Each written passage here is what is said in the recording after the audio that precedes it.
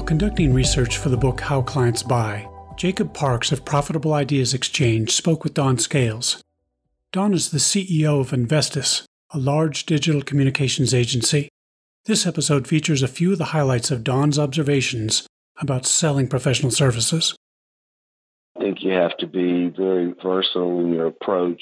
The most successful guys in selling and professional services are the guys are what I'll call solution sellers.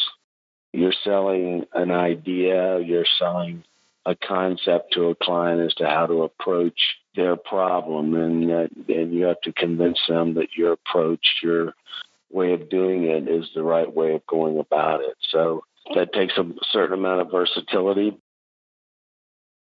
Trust is built up one successful transaction at a time. If you're selling in for the first time to a new client, then that's going to be your biggest challenge, is to make sure that you build that trust, and you have to do it in a sort of measured way. You have to make sure that you're transparent, you're communicating all the time, that you're not working in the back room, and that the client can see what's going on. And then if you have a good transaction the first time, then it's a little bit easier. The second time, then it's a little bit easier. The third time, etc. Be real careful up front if you have a big personality, because big personality can be viewed as a snake oil salesman. You have to walk that line to make sure that you have some credibility and you have some substance. You got to have substance, or all the style in the world won't do any good if you don't have substance.